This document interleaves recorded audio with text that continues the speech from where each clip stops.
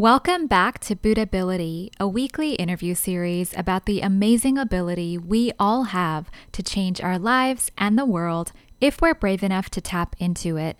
I'm your host, Jihi Jolly. Today we're talking about how to move on after experiencing loss. Our guest is Hannah Jones of Ohio, who shares how she encountered SGI Nichiren Buddhism while in high school and how it helped her navigate the loss of her best friend, her older brother, and ultimately find a way back to her dreams. Here's Hannah. Hi, I'm Hannah Jones. I just turned 26 and I'm in Columbus, Ohio, and I work as a licensed esthetician. Awesome. So I understand that you started practicing Buddhism at a pretty young age and independently. So if you don't mind sharing the story of kind of how did you discover SGI Nichiren Buddhism, and then what made you interested and why did you start practicing? Yes. So when I was in high school, I was a senior in high school, and I remember I was put into this world history class that was like full of students, and I was so nervous. And thankfully, I actually had my name called with just a very small group of people, and we were taken to a different classroom where the teacher was just more focused on working students and just helping work-life balance. So there was like less than 10 of us. And when we got to the topic of world religion, actually, he said, "My mom is Buddhist. I want to bring her in to talk to you guys about Buddhism." And at the time, I went to a very small school and everyone was very similar. There wasn't a lot of diversity. And so I was like, Buddhism, wow, that sounds amazing. You know, what a concept. And so she came in and she started talking to us about Nam-myoho Renge Kyo, and she would pass out all these cards, and I'm like, I have no idea what this is or what she's telling us. But what resonated with me was that she was telling us all of her struggles in the beginning and how Nam-myoho Renge Kyo got her through these struggles. That's all the connection I really made. And so she kind of gave us a short introductory, gave us, examples of how this practice has helped her. And then she left and I couldn't stop thinking about it. So it was very out of nature for me to go out of my way to like contact somebody I really didn't know, but I decided to call her and I was like, please take me to one of those meetings that you talked to us about. And so I didn't drive at the time either. So she came and picked me up and took me to one of these local meetings for the SGI. And then I never stopped going, actually, from that moment on. And so some of the members, like within SGI, thought I was doing it for school purposes. But no, I was actually just really interested in the practice. Huh. What an interesting introduction. And for context, like, what was sort of going on in your personal life at the time? Like, were you already sort of seeking something that kind of sparked this interest in Buddhism, or was it just purely like, I want to know about this philosophy because I'm just a little intellectually curious about it? You know what I mean? Yes, definitely a little bit of both. I love to learn about everything. But for me, so I was a senior in high school where I attended my homeschool half the day and I attended a career tech school the other half of the day for cosmetology. And then I played 1 or 2 sports year round. And then I also had a job on the weekends. And then I shortly later would pick up another job. So I had all of these different things going on in my life constantly. And then my home life was also just pretty chaotic too. So I think I was constantly like looking for things to keep me busy, keep me kind of like stimulated. And so, yeah, I think I first saw this practice, or maybe was interested in this practice just because I was like, I have a lot of things going on in my life and I have a lot of goals that I want to reach. But then I would soon find out that the practice would kind of open a really, I don't know, maybe a deeper understanding for the more chaotic problems I was facing growing up. I see. Okay. Yeah. Yeah. It's starting to make sense, and I know we'll talk about that in a little bit.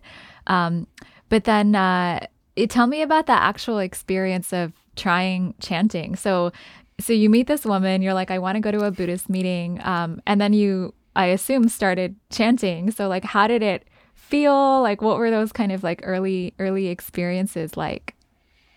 Yeah. So I remember walking into one of my first meetings, and it was a larger one. And so everyone in the room is like chanting Nam Myoho Renge Kyo. And I truthfully and honestly remember walking into the room thinking like, what did I get myself into? Because I have never heard or seen this before.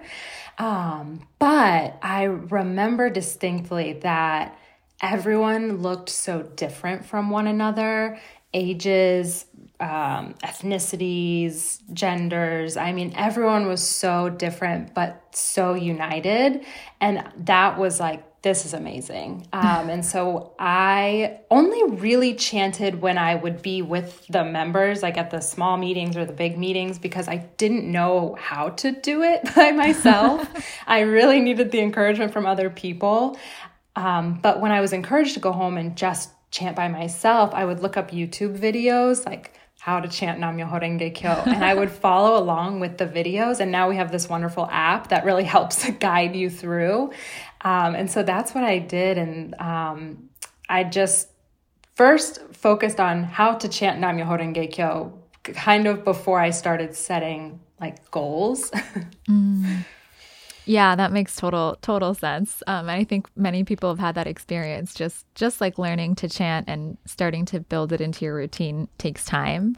But then, did you like see differences in your life then once you started chanting in terms of how you felt, or things going on around you, or things you're pursuing? Definitely. I feel like I had so many experiences. But I think one of the biggest things that I saw immediately was this newfound courage, because, like I said, I really wouldn't go out of my way to meet new people or explore new ideas. And because I lived in such a small town, I really didn't have a driver's license. And at the time, I was so scared of driving. I would not want to be in the driver's seat. And so I really set a goal through this practice to obtain my driver's license. And so I set a date and a time, and I was able to accomplish it that day that I set it for. And then just a few weeks after, my goal was, okay, now I need a car, because what good is a driver's license? And so then I was really encouraged to, chant for the best possible outcome for a car. And so I told my dad exactly what I wanted and how I was going to get it. And so we went to the dealer, and my dad said, this is not the last place that we are going. Like, we're looking elsewhere. And I was like, no, we're not. This is where my car is. I was so determined. And so we sat down, and they had exactly what I wanted. And whatever was going on at the time was like 0% interest, no money down. And my dad was like, I really don't think we're going to qualify. He was like so worried. And I was like, we are absolutely going to qualify. This is what is supposed to happen. I'm sure of it. And so the guy was like, yeah, everything looks great. And so I got the car that I wanted at the price that I wanted, and payments that I could, financially afford. And so, yep, we definitely left that dealership that day with the car that I wanted. And so I think those were some of my very early examples, is just this newfound courage and ability to see that I can set goals and obtain them. Yeah, I love how real that is, because I think, sometimes like when we think about Buddhism as being this like profound journey of like so much opening in your life, which it is, which I know we'll talk about too, it's like it's totally okay to just bring the challenges of daily life to your practice and use it to kind of build a fulfilling and just a fulfilling and practical and successful daily life. So I love that those were your earliest experiences, because people do often ask like, what do you chant about? Like what goal should I set? And it could just be that, like whatever's in front of you. So thank you so much for sharing that. So you already sort of alluded to this, discovering how to deal with a kind of chaotic upbringing and home situation. So maybe we can start there. If you don't mind sharing kind of a little bit more about just context, like how did you grow up and how did sort of your inner life or your home life like enter into your Buddhist practice, if that makes sense? Yeah, absolutely. So definitely context. I grew up in a small suburb of Columbus. It's one of the more wealthy suburbs, top school district in central Ohio. But I grew up in a small 3-bedroom apartment with my parents and my 2 siblings, my brother and my sister. And so I'm the youngest of the 3.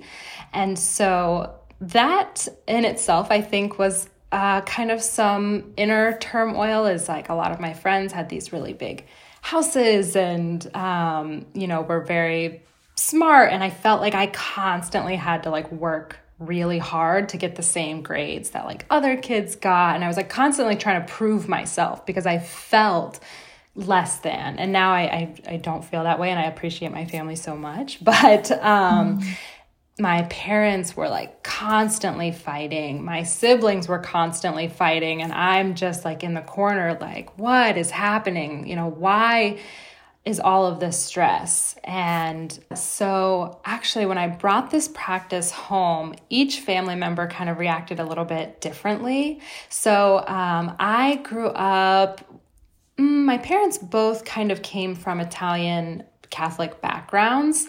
But when I brought this Buddhism home, my mom was sad because she's like, I wish I would have raised you guys to be Catholic. Like, I wish I was a better Catholic to raise you guys that way, is kind of her stance. And she was very kind of upset about that.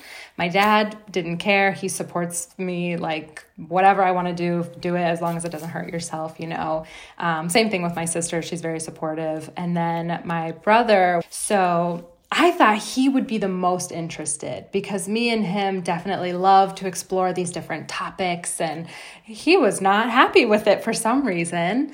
And so that, I think, became a driving force for me to kind of prove him wrong too, because I was like, no, this is great. Look at these people and, look how happy everyone is. And so I think that was a shift for me also to really continue chanting for my family. Yeah, you have so much courage at such a young age. I don't know that like I could have just chosen a religion completely outside of how I was raised and just been like, okay, guys, this is what's happening. So yeah, it's really encouraging, honestly.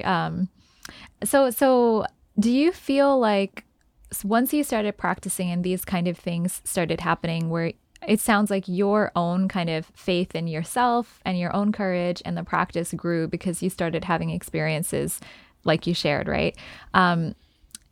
Did your family sort of see a change too? Like what was their experience, not just of the introduction of this new practice, but of like what was happening to you, if that makes sense? Yeah, so like I said, I started practicing because I could see things that I could obtain, right? Like physically. But what I noticed when I saw like my mom's reaction and everything is that you can use this practice to fundamentally change relationships. And so I think one of the best experiences that I've had was I went from, my mom being, upset that she didn't raise us Catholic to loving the members that she would meet. She'd be like, oh, how's so-and-so doing? Oh, I miss seeing so-and-so, just talking about the members all the time. And then one year for my birthday, I opened up my cake and it had sunflowers all over it. And it said, Nam Myoho Renge Kyo. And I was like, Mom, how did you do this? And she was like, oh, I went looking for, one of your publications. And it said Nam Myoho Renge Kyo somewhere on there. So she's like, so that's how I knew how to spell it. So she's all of a sudden became so supportive. And she would even say like, oh, can you chant for my friend or your uncle or like whoever was suffering at the time. So a lot of different moments with my family of, even though I practiced to obtain something, these familial relationships started to shift. And that was very eye-opening to me, because I think just being born into a very chaotic situation, you think, these are the cards I was dealt, and this is what I have to live with, and these are my circumstances, and this is my family, so it is what it is. And I think that's why I had to kind of be the change. Yeah, that's a really beautiful way to put it. And it reminds me of this. I mean, I'm sure you've heard, like in Buddhism, we say that really only one person in the family needs to practice. Though, I mean, of course, in some families, many people choose to start chanting, but in other families, it really is just one person, and that person can illuminate the whole family, like the sun. It sounds like that's exactly what you're describing.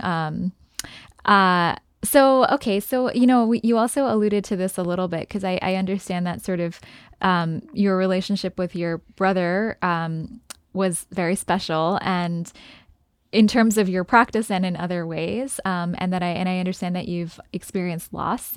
So as much as you're comfortable sharing, since I know this is kind of a key part of the story, can you share sort of what happened, and how did you use your Buddhist practice to sort of navigate it?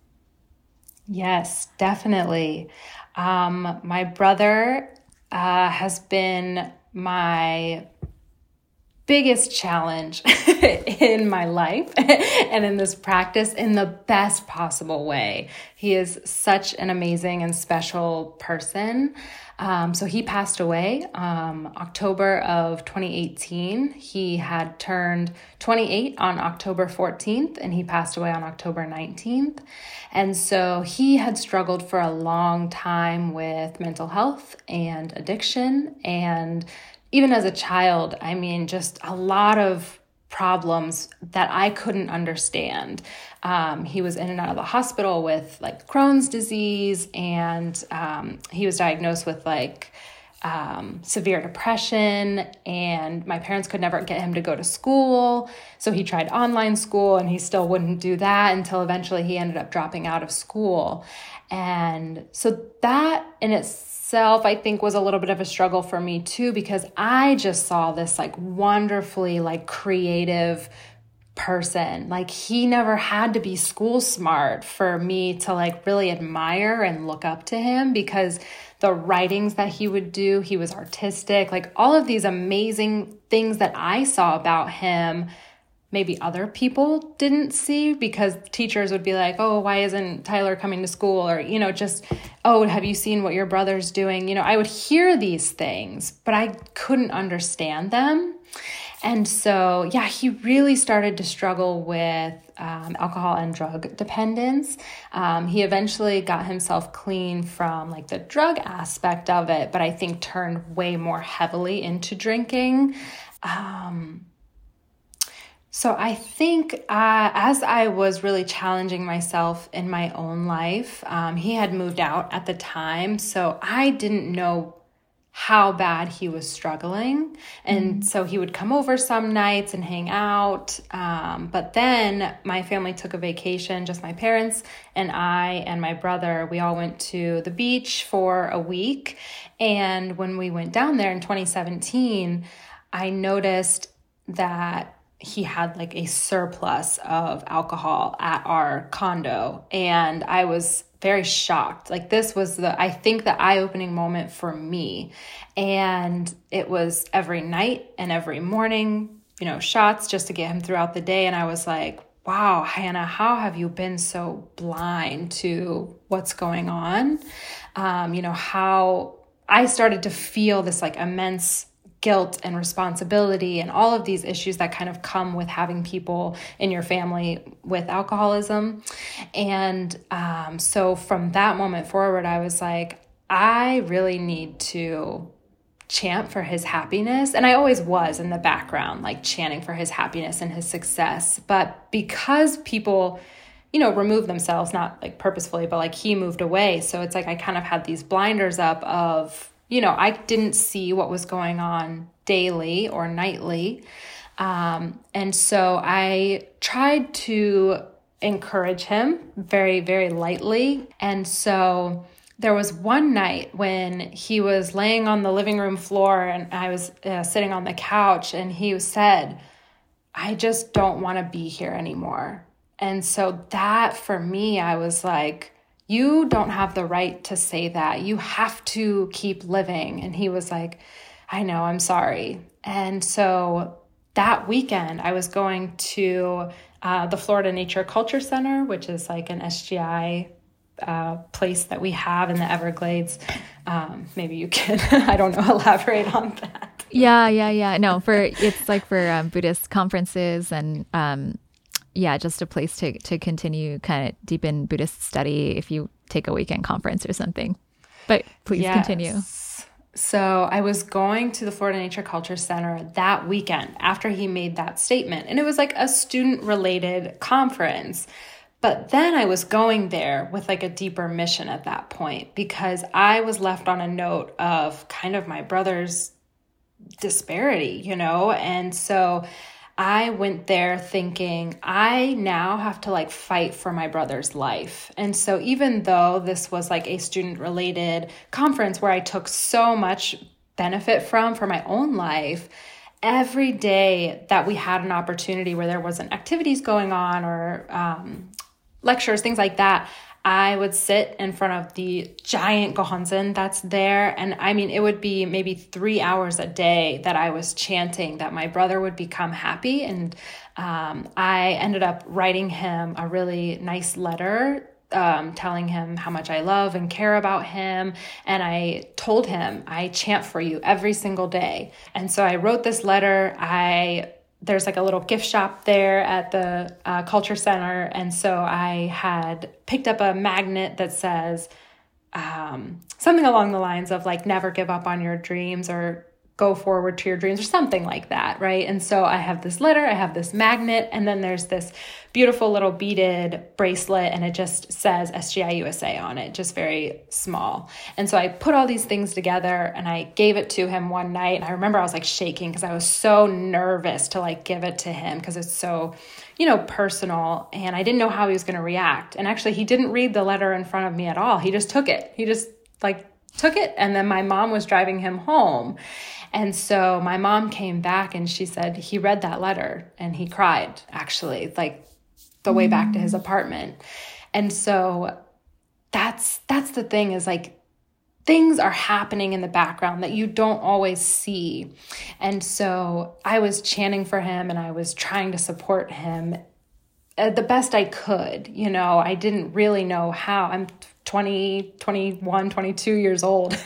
And so yeah, the next time I saw him, he had the bracelet on, and actually he never stopped wearing the bracelet. And so after he passed, I got the bracelet from his apartment. And so now I keep it, but the fact that he appreciated the letter, even though he didn't tell me himself, and then he wore the bracelet. So I knew that at this point, my practice was at least permeating a little piece of his life, because he didn't, reject wearing the bracelet. Yeah, that's really beautiful. Thank you for sharing. And I think that kind of, the struggle to support someone very close to you where it's really not in your control, it's a very universal struggle, I think, within families and in some cases amongst friends as well. So just hearing what you're saying, I feel like I'm learning kind of that spirit to not give up on a person, knowing full well that like it's not the impact that you're necessarily able to control. It's just what you decide to do and how you decide to express your care and your love in the best way that you can bring out of your life. So yeah, I think for anyone who's listening who might be kind of facing a similar struggle, just those are really like wonderful examples of things that you can do that just come from your heart. And chanting allows us to access kind of that wisdom, like what should I do, So I do want to ask, and again, as much as you're comfortable sharing, kind of what happened next, because I understand that it was not so long after that he passed away. Yes. So let's see, 2018 in October is when my parents went to his apartment in October, and they weren't getting responses. And so finally, when they got into the apartment, they noticed kind of the state that he was in, and he was rushed to the emergency room where he would be in kind of critical care for the next 3 weeks. And so, yeah, this whole time that he's in ICU, I'm just chanting. The first week, it's kind of like, okay, he'll get better because he's been put in the hospital before, and they give him some fluids and he goes home. That's unfortunately the reality that we kept facing, but he always came home. And so I was just chanting that he's okay, he was in bad shape, but they're going to make him better and he's going to come home. And then the second week came and I was like, okay, I'm starting to get a little bit worried, like he's not coming home. And so by the third week, that's when they really started telling my parents, like, you kind of have to start making some decisions. So he actually was waiting for a liver, like he was on a list waiting. And so he was on all these different medications and things. But then they said at this point, there's no way that a liver could regrow itself in the state that he's in. And the tests on his brain were showing very low function as well. So it's like this human would, essentially barely function without a lot of machines and, dialysis, all of these different things. He would not be able to function. And so throughout this time, there was a member that was like wholeheartedly supporting me, calling me all the time. Hey, Hannah, how are you doing? And she's been through a lot similarly, not exactly, but enough that was very encouraging for me to keep in contact with her. And so the guidance that she gave me was that you need to chant. You need to chant for his victory, whether he lives or dies. That's what she said to me exactly. Mm-hmm. And when she said that, I broke. I just remember like bawling my eyes out. And I was like, how could you say that? How could you say that I need to chant whether he lives or dies? This practice, I'm supposed to chant for what I want. That's the idea that I had. And it wasn't the case, right? So I chanted the way she told me to. Eventually, when I had calmed down, I was like, you're right, I need to chant for his victory, whether he lives or dies. Because as I just mentioned, if he lives, what kind of life is he going to live? What kind of victory is he going to have in this state of, being constantly hospitalized and machines, all these different things. But you don't want to lose the people that you love. And so I decided to chant in the way that she told me to, that no matter what, he's going to have a victory. And oh my gosh, sorry, I just remembered like a key point that I forgot to mention. No. We can bring it in, please. Okay. Yes. So in between the time of the culture center and him going to the hospital, he was staying with us at my parents' so that he could be closely monitored because he was on a lot of medications waiting for his liver and everything. So he saw me leaving one day, going out the door, and I had invited him plenty of times throughout the years to our SGI meetings. But this one in particular, I was walking out the door and he said, "Hey, Hannah." And I was like, "Yeah, what's up?" And he was like, "Do you think they would like me at one of those meetings?"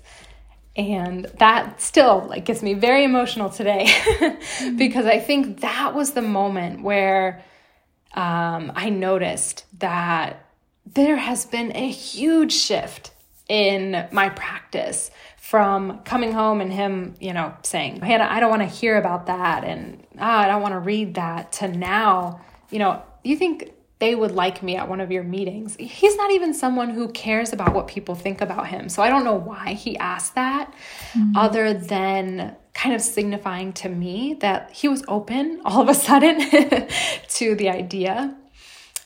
So then I think just a few weeks after that, or a month later, is when he went into critical care. He did not live, unfortunately, shortly after.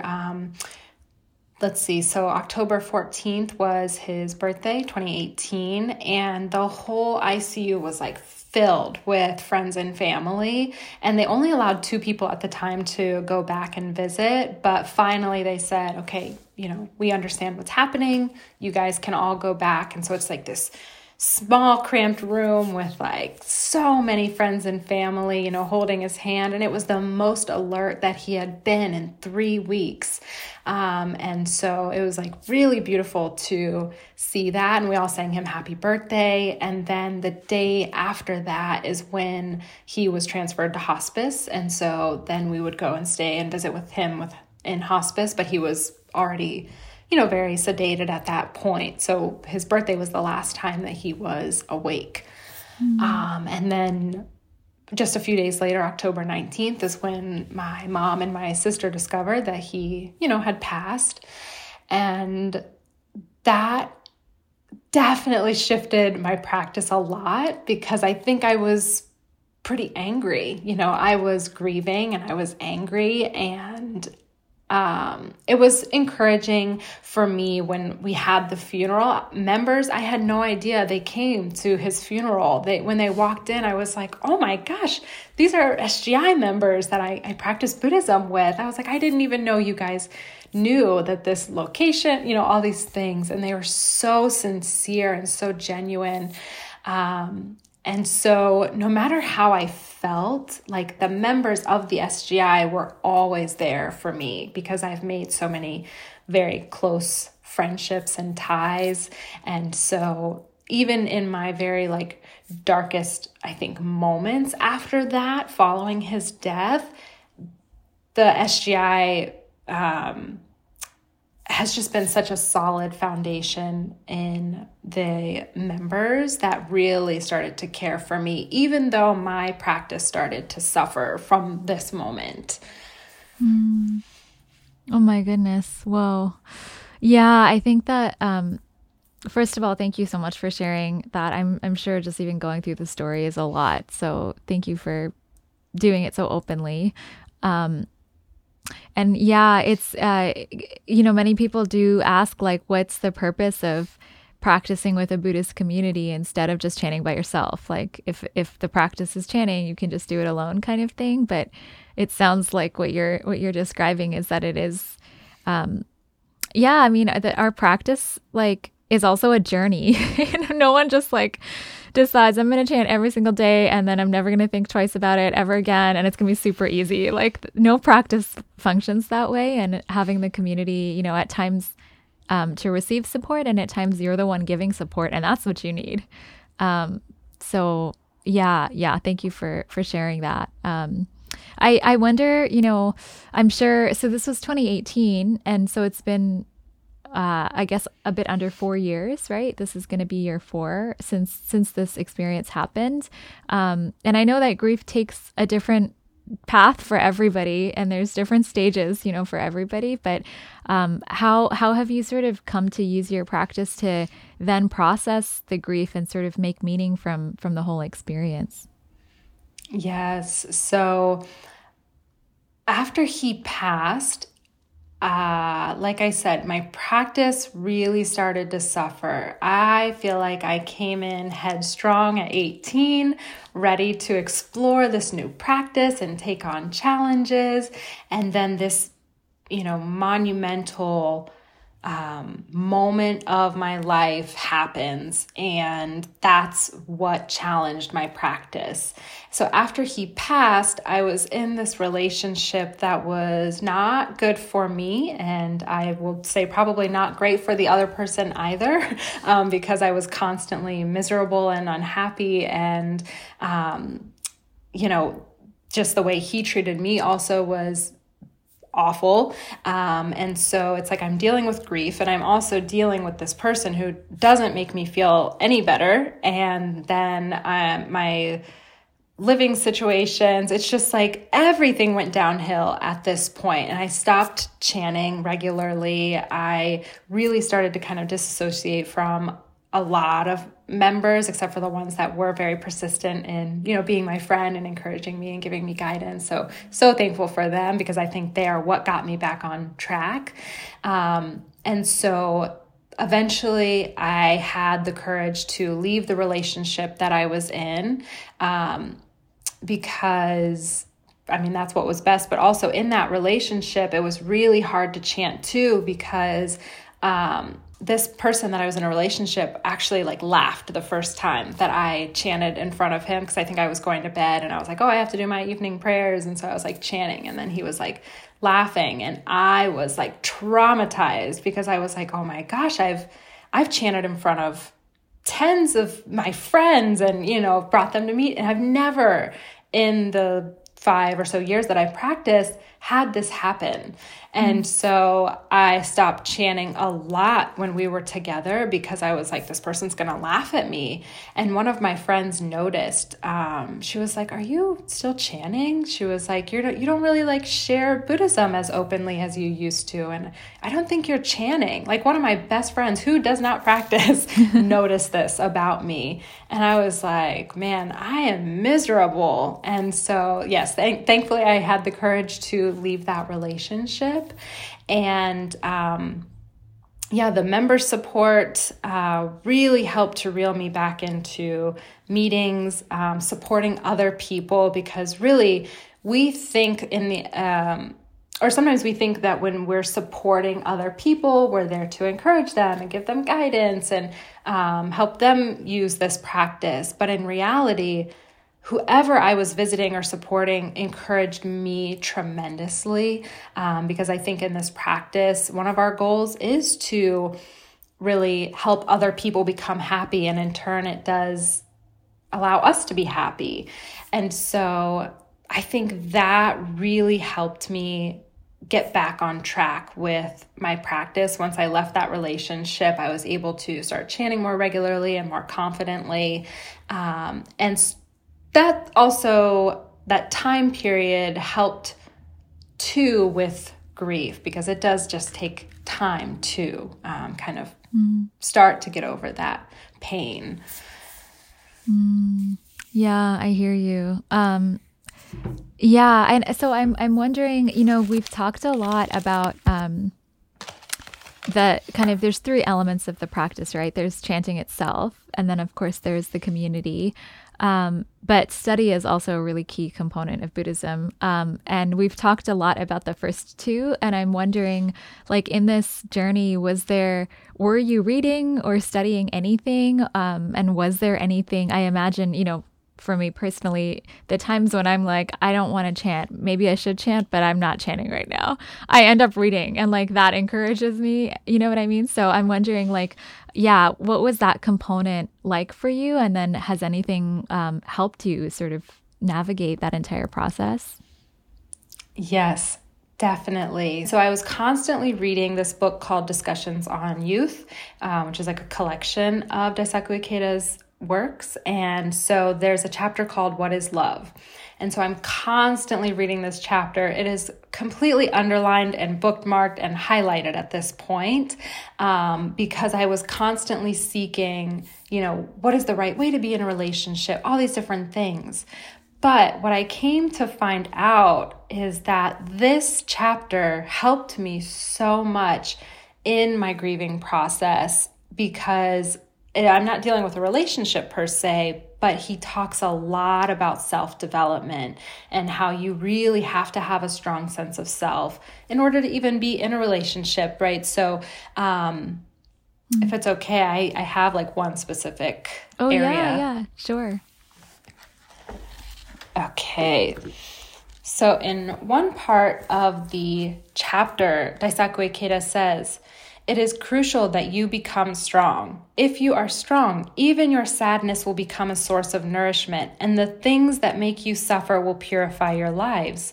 Only when we experience the crushing, painful depths of suffering can we begin to understand the true meaning of life. Precisely because we have experienced great suffering, it is imperative that we go on living. The important thing is to keep moving forward. If each of you uses your sadness as a source of growth, you will become a person of greater depth and breadth, an even more wonderful you. This is the harvest of your pain and suffering. And so this quote from What is Love in Discussions on Youth, I think just sums up what I have felt my whole life. You know, why was I born into a family that is just exposed to so much mental health and addiction and anger and fighting?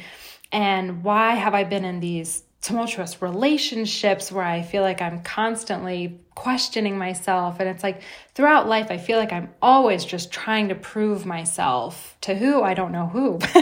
And then it's like this happens where, you know, my best friend leaves forever, right? Like at my brother.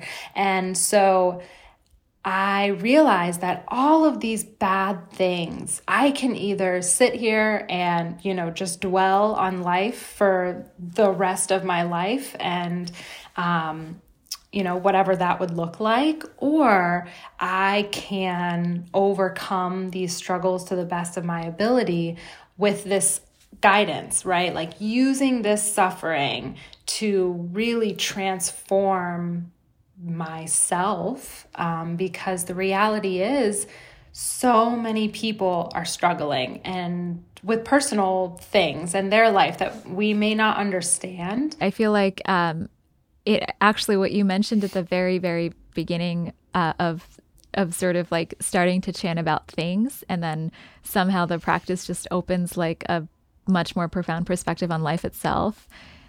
It feels like, yeah, it's exactly that process. And you said you're 26 now?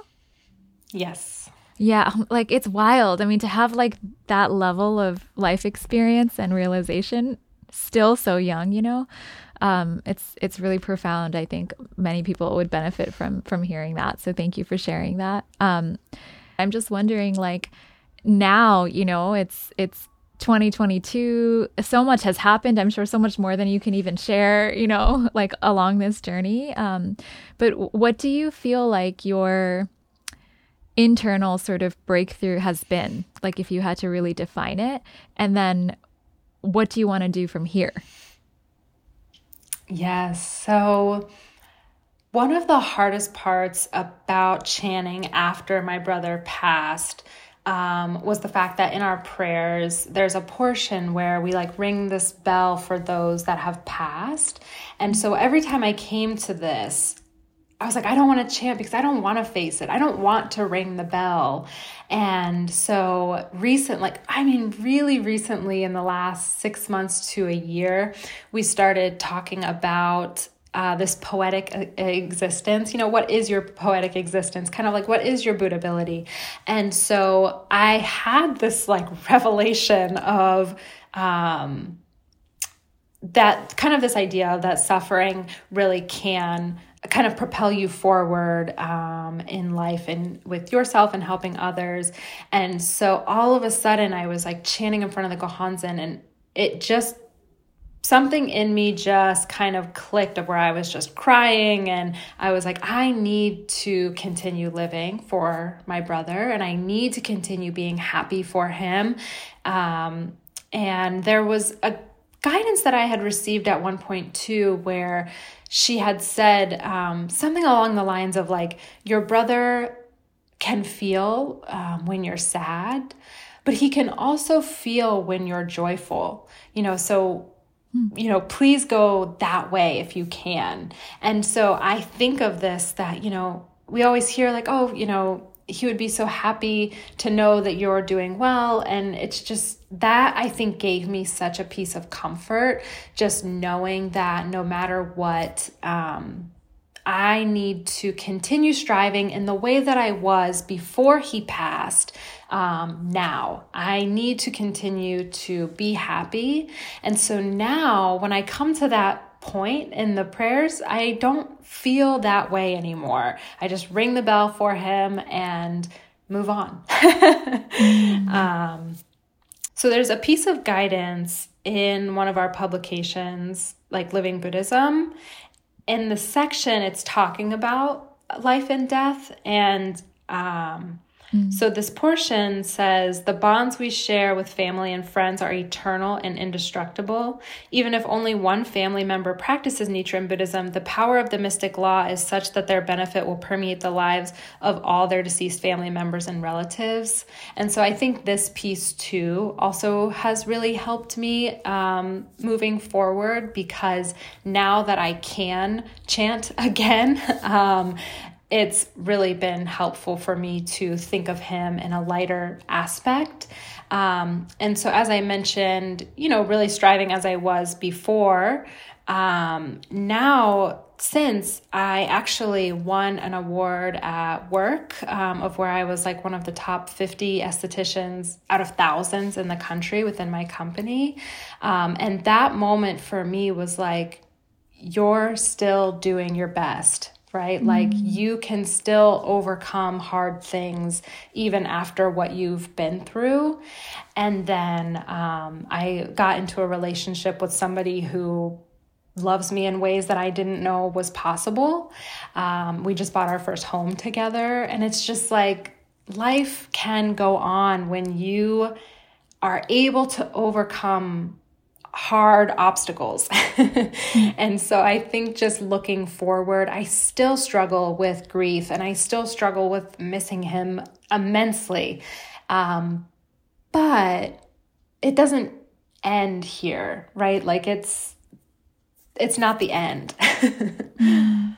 Yeah, absolutely. I completely hear what you're saying. And that passage that you just shared about life being eternal, I was thinking exactly that as you were sharing. I think especially for people who are new to Buddhism, like obviously we don't have time to really get into it all. It's very profound. There's a lot one can read about it, but the kind of core characteristic of life in Buddhism is that it's eternal, that like this lifetime is not the end of life itself, and also that all life is interconnected, which is why, really chanting, like just like you described, for the people that we love, whether they're here physically or not, it really does work.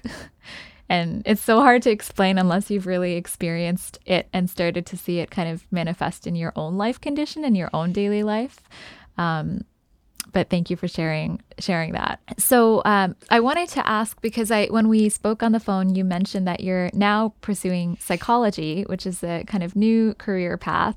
And I'm wondering how on this journey you ended up there. How did that path sort of open, and what your dream is for the future?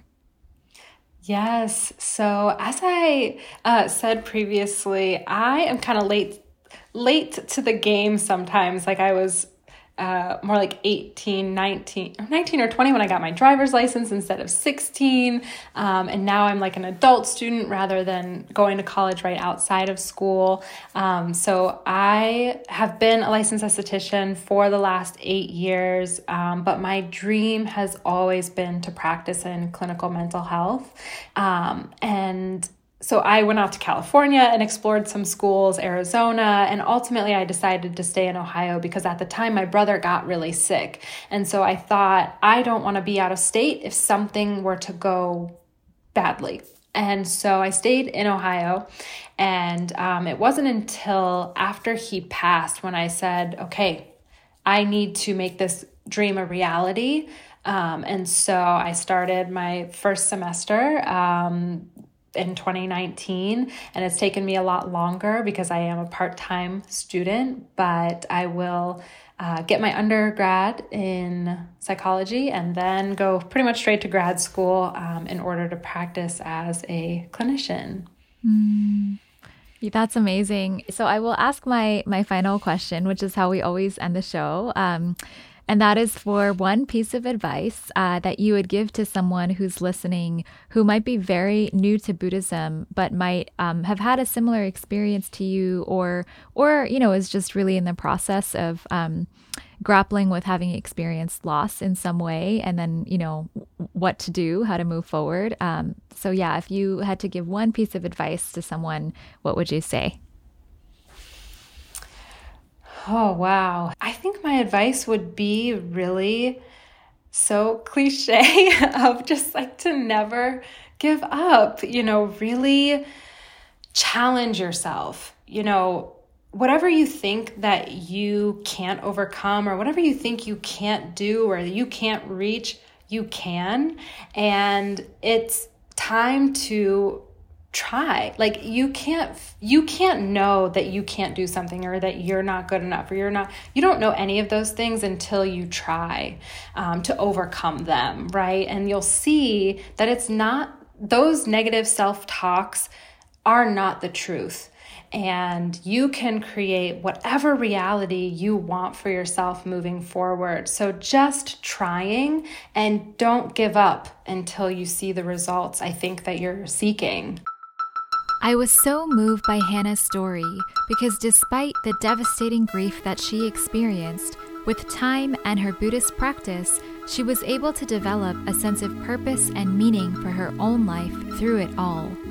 Sometimes experiencing profound loss can leave us feeling like we'll never find a way forward. But through chanting Nam-myoho Renge Kyo, we can continue to deepen our relationship with our loved ones, even after they have passed. On this, Buddhist philosopher Daisaku Ikeda writes the following, which I'll close with today. In the Buddhist view, the bonds that link people are not a matter of this lifetime alone. And because those who have died, in a sense, live on within us, our happiness is naturally shared with those who have passed away. So the most important thing is for those of us who are alive at this moment to live with hope and strive to become happy. By becoming happy ourselves, we can send invisible waves of happiness to those who have passed away. Also, just a reminder that if you're new to Buddhability or want to get connected to your local Buddhist community, you can always email us at connect@sgi-usa.org. That's all for today, and we'll see you next week.